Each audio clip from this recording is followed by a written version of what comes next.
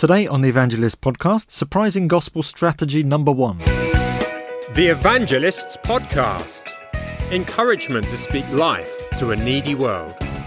With Glenn Scrivener and Andy Brinkley.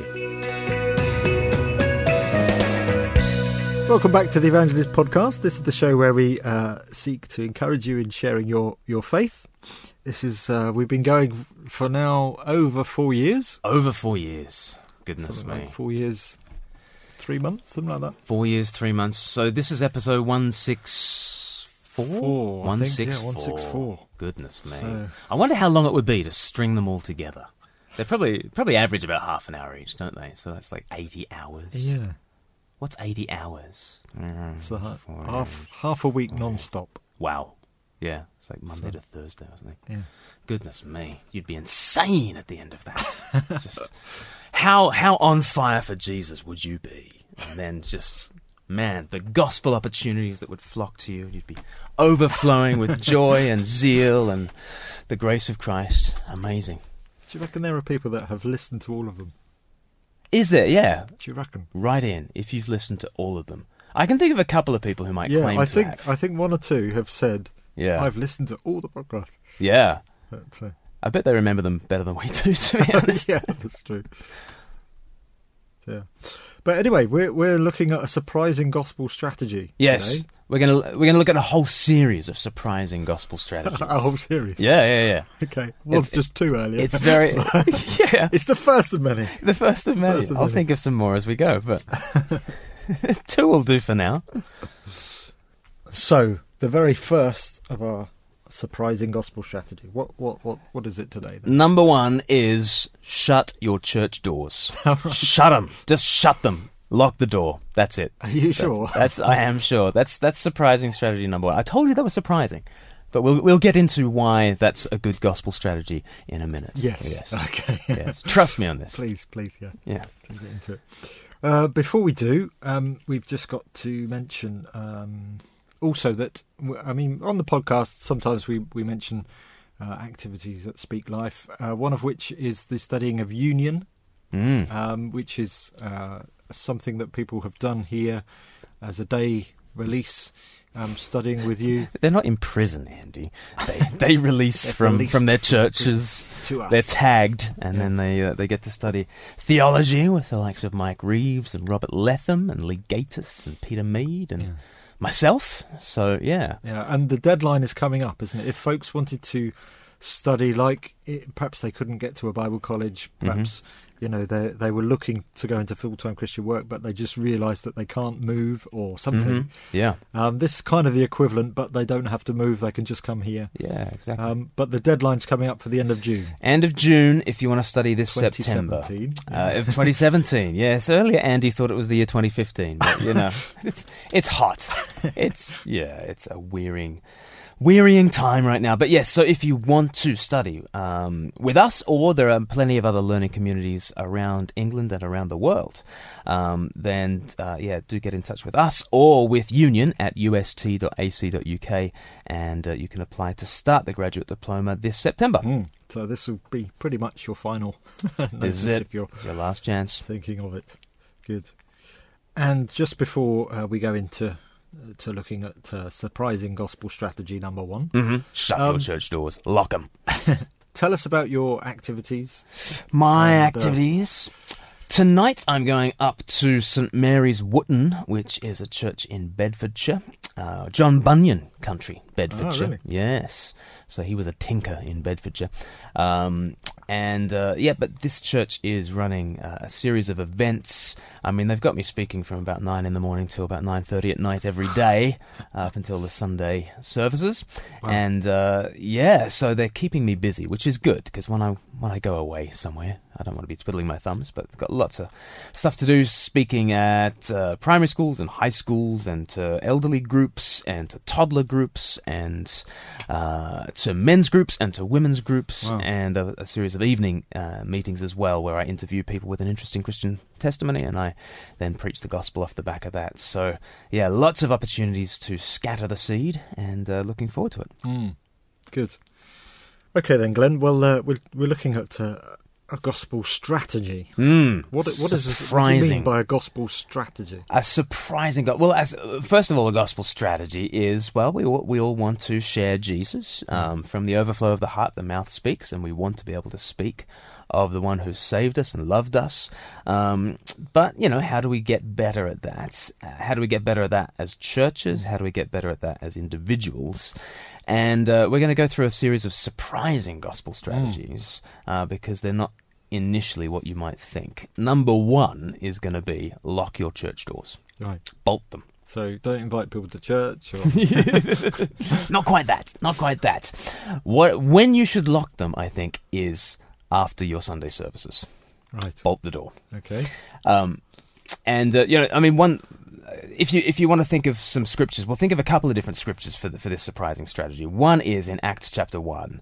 So there is Jesus, and he's given people their marching orders. There are the disciples around him. In chapter 1, verse 8, Jesus says, "You will be my witnesses in Jerusalem and in all Judea and Samaria and to the ends of the earth." And Jesus ascends to the right hand to pour out the Holy Spirit so that they can do that. And then it's fascinating that, verse 10 of Acts 1 says, "They were looking intently up into the sky as he was going, when suddenly 2 men dressed in white stood beside them. 'Men of Galilee,' they said, 'why do you stand here looking into the sky? This same Jesus who's been taken from you into heaven will come back in the same way that you've seen him go into heaven.'" And it's almost a sense of, you've been given your marching orders. Why spend all your time? Why spend all your time looking up to the heavens? You've got a gospel to proclaim to the ends of the earth. Yeah.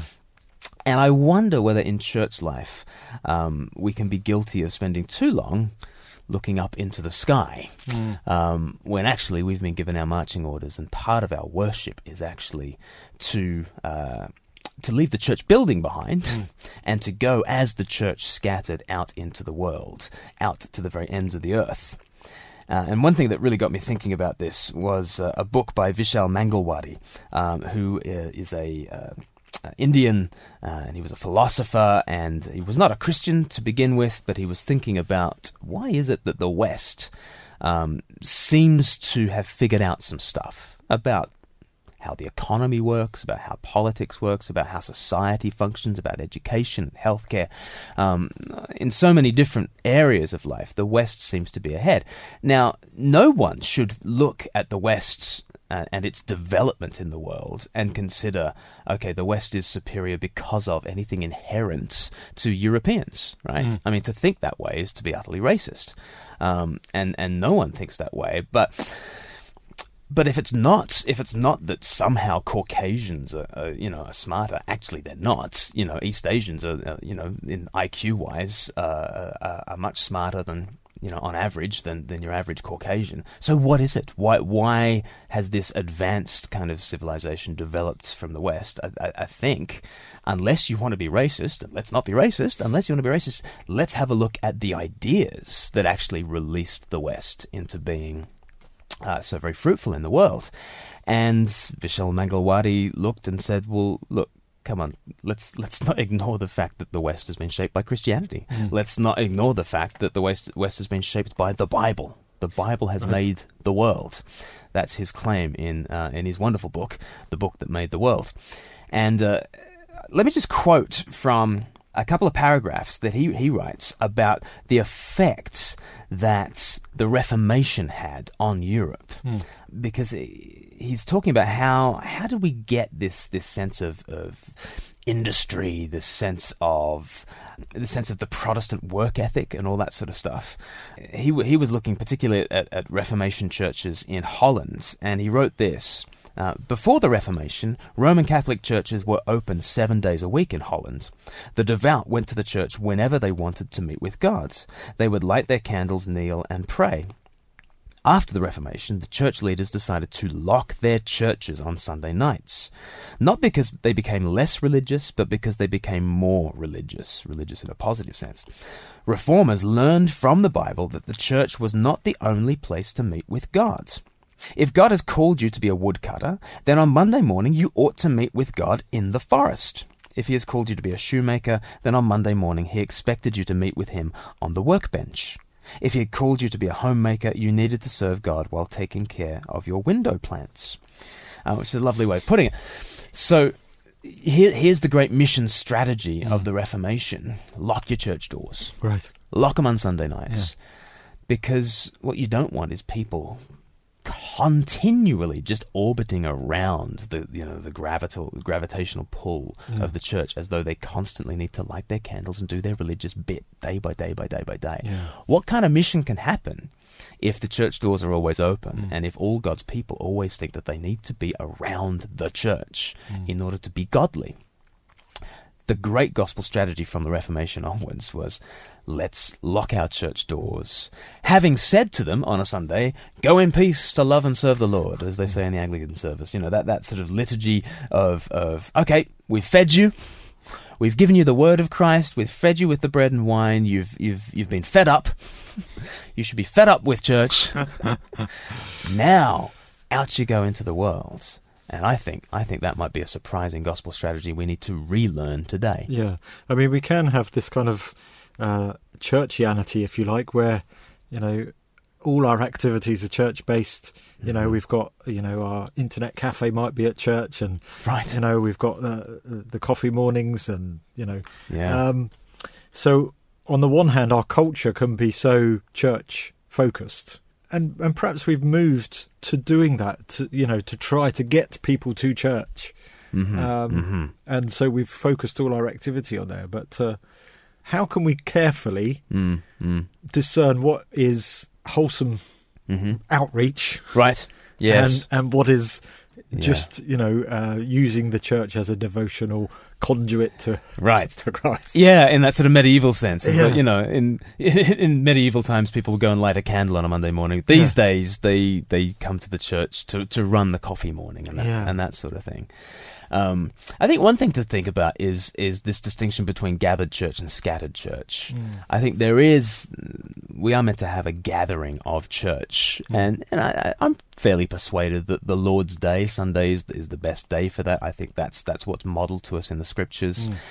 That is the Christian Sabbath, and you know, I'm not, you know, wildly Presbyterian on this, and I don't sort of campaign for Keep Sunday Special and that sort of thing, but I do think in the Scriptures that there is a special day, that on the Lord's Day, the first day of the week, we gather together, we hear from our Lord through word and sacrament, we are fed, we are nourished, we are called the people of God.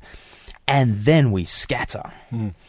That then we walk out into the world having been fed by Christ, and now we take the blessing out to the nations. I think that's the sort of the flow, that there is a place for the gathered church, but I do think that place for the gathered church is where we have a Sunday service. Now, interesting, when you think of Sunday service, sometimes we think that's our service that we offer to God. Actually, primarily, the divine service, as you know, the good Scottish Presbyterians will tell you, the divine service is how God serves you. Right. Through the meeting, that actually Christ meets with you and feeds you and graces you. But then, having been served, then we scatter. And I think I do want to at least question how much of our resources are being put into a lot of coffee mornings that bring people into the building. It might be exactly the right thing to do. There might be no other center of community in your village, let's say, and the church is the one place where people do gather, and therefore opening the doors is a way of getting out there into the community, because your church building just happens to be the community space. I think it's perfectly possible to think that, you know, a coffee mornings put on in the church building is a way of reaching the community, because that building is, the community space. Yeah. However, in more metropolitan environments, I don't think that is the case. And I wonder whether using those resources that you use to keep a coffee morning open might be better used going out and using Cafe Nero or Starbucks, or, you know, other brands are available. Yes. And actually, you know, I mean, I remember our church years ago was considering, you know, refurbishment plans, and, you know, what if we turn the back of church into a cafe, and we'd need to employ people like Monday to Friday, 9 to 5. We'd need to, you know, a coffee machine itself is like $5-6 grand just to get that in. It's a major expenditure, and you'd majorly have to get people, you know, coming and volunteering. You'd probably have to have someone, that you pay to, look after it and do the books and that sort of stuff. Imagine all those resources that instead of those resources going into sucking people into the church building. What if you just did what you already loved and took Jesus with you? Yeah. Wouldn't that be a better use of resources, getting out there and, Yeah. So, I want to start a book club. Oh, great. There's 6 other people in church who want to start a book club too. Let's have a church book club. No. Take 1 other or 2 others and go start a book club, out in the community. Yeah. Do what you love and take Jesus with you, and shut those church doors. Because that's how you're actually going to flow from that Lord's Day worship service on the Sunday. You're going to flow out into the world. But I think that's only going to happen if we close our doors, and if we don't require people to constantly be orbiting around the gravitational pull of the church Monday to Saturday. You had another scripture that you were going to take us to? Yeah, I mean, Hebrews 13 is amazing, isn't it? That's you ask all the way through the book of Hebrews, where is Jesus in the book of Hebrews? And pretty much after every chapter, the answer is, he's at the right hand of the Father. He's the great high priest. He's seated at the right hand of the Father. He's interceding for us. His work is completed. That's why he's sat down. That's where Jesus is. But then you come to the very last chapter of the book of Hebrews, and it throws a little bit of a curveball. So Hebrews 13 verse 12... And so Jesus also suffered outside the city gate to make the people holy through his own blood. Therefore, let us then go to him outside the camp, bearing the disgrace that he bore. So, in this verse, where is Jesus? Outside. He's outside the camp, He's outside the city gate. So, outside the camp in an Old Testament sense is the place that is outside where God is. It's the place where God is not known, the place that is unclean, the place that is unsafe. And where is Jesus? Well, once and for all, he died outside the camp, on that rubbish dump outside Jerusalem. Once and for all, he did that. But there's also another sense in which he's still there. And when we go outside the camp, we meet with him. And when we go outside the camp, we go to the place that is unclean, that is unsafe, the place where God is not known. And yet we find there's Jesus with us all along. And so that's a beautiful thing, that as you go as church scattered, you actually find a different way of encountering Christ. On Sunday morning, or Sunday evening, or wherever, whenever you have your church service, you meet with Christ a little bit like the disciples in Acts chapter 1, looking up to heaven. Jesus has ascended, we look up, we receive from him, our faces shine, and then we're told to go in peace. And then I think Monday to Saturday, as we scatter, we meet with Christ in a different way. Right. As Vishal Mangalwadi said, we meet with Christ. If we're a woodcutter, we meet with Christ in the forest. If we're a homemaker, we meet with Christ as we water the plants. We meet with Christ as we go outside the camp. And I just think, if you're a church leader, what are the ways that we can shut the doors? What are the ways that on Sunday we can actually feed people, give them such good news that they feel happy? Actually happy to go in peace to love and serve the Lord. So there's the challenge for Sunday, to actually give people the grace of Christ in a way that is liberating and makes them think, I don't need to come back here on a Monday and light a candle as though my status with Christ is in jeopardy. I don't need to tread this holiness tightrope between Monday and Saturday, and I'm not going to be knocked off my holiness perch between now and Sunday. No, I've actually been given Christ. I'm assured that I'm safe in Jesus. The only way I can go to hell now is if Jesus does. Great. Now, Monday to Saturday, as I scatter, I take Jesus with me. So on a Sunday, will we give people Jesus in a liberating way? And then Monday to Saturday, will we think about how we can free our people up? If you're a church leader, how can you free people up? So that people are aware that actually going to their book club, that they might be the only Christian, or there's only one other Christian in that book club. Going to that book club is a very spiritual thing. It's where they're going to meet with Jesus. And maybe it's where they can meet with Jesus in a way that on a Thursday night is better than going to some church activity. Could we possibly get to thinking in those terms? And if we can, then we will have locked the doors And maybe this surprising gospel strategy will send us out to the ends of the earth. Okay, good. So that's surprising gospel strategy number 1. Mm-hmm. What's surprising gospel strategy number 2? Well, I've got number 2, actually. Oh, yeah. Don't ask me about number 3. Okay. I've got number 2. The surprising gospel strategy number 2, and you'll have to figure out what this is when we come back for the next episode. But surprising strategy number 2 is move on. Move on. Okay. Yeah. So don't stay, just... Don't stay. Don't stay. Move on. Okay. Yeah. Right, well, we'll on that bombshell. We'll take your advice now and move on. Move on, Andy. Well, if you don't want to miss next episode, then do subscribe to the Evangelist Podcast. You can do so at our podcast page, which is speaklife.org.uk/TEP. And you've got a list to 160 plus other episodes there. If you can't wait until the next week or so when the next podcast comes out. If you'd like to leave us a rating and review, we'd be very happy if you could do that for us. We've had a review since the last episode. Oh, thank you very much. Who was that? It says from GT Johnny Bravo. Okay. It says fast-paced Australian Tim Keller. Oh! It says, I'm reminded of Tim Keller when I hear Glenn speak. A high-energy, Australian accented, evangelism-oriented Tim Keller. In the best possible way, or perhaps Tim Keller is a slow-paced, American-accented Glenn Scrivener. So it's essentially these sermons on how the gospel applies to life, which is perhaps what evangelism really is, preaching to unbelievers. I'm certainly encouraged by their messages as well as challenged and equipped. And the only regret that I'm unable to attend lectures and be guided through a practicum in person. Oh, man. So, wow. Work to free yourself up, GT Johnny Bravo. Next September. Okay, you've got a deadline. I'll give you 14 months to make yourself ready. That's very kind. Yeah, and untrue, but very kind. Thank you. Thanks, Johnny Bravo.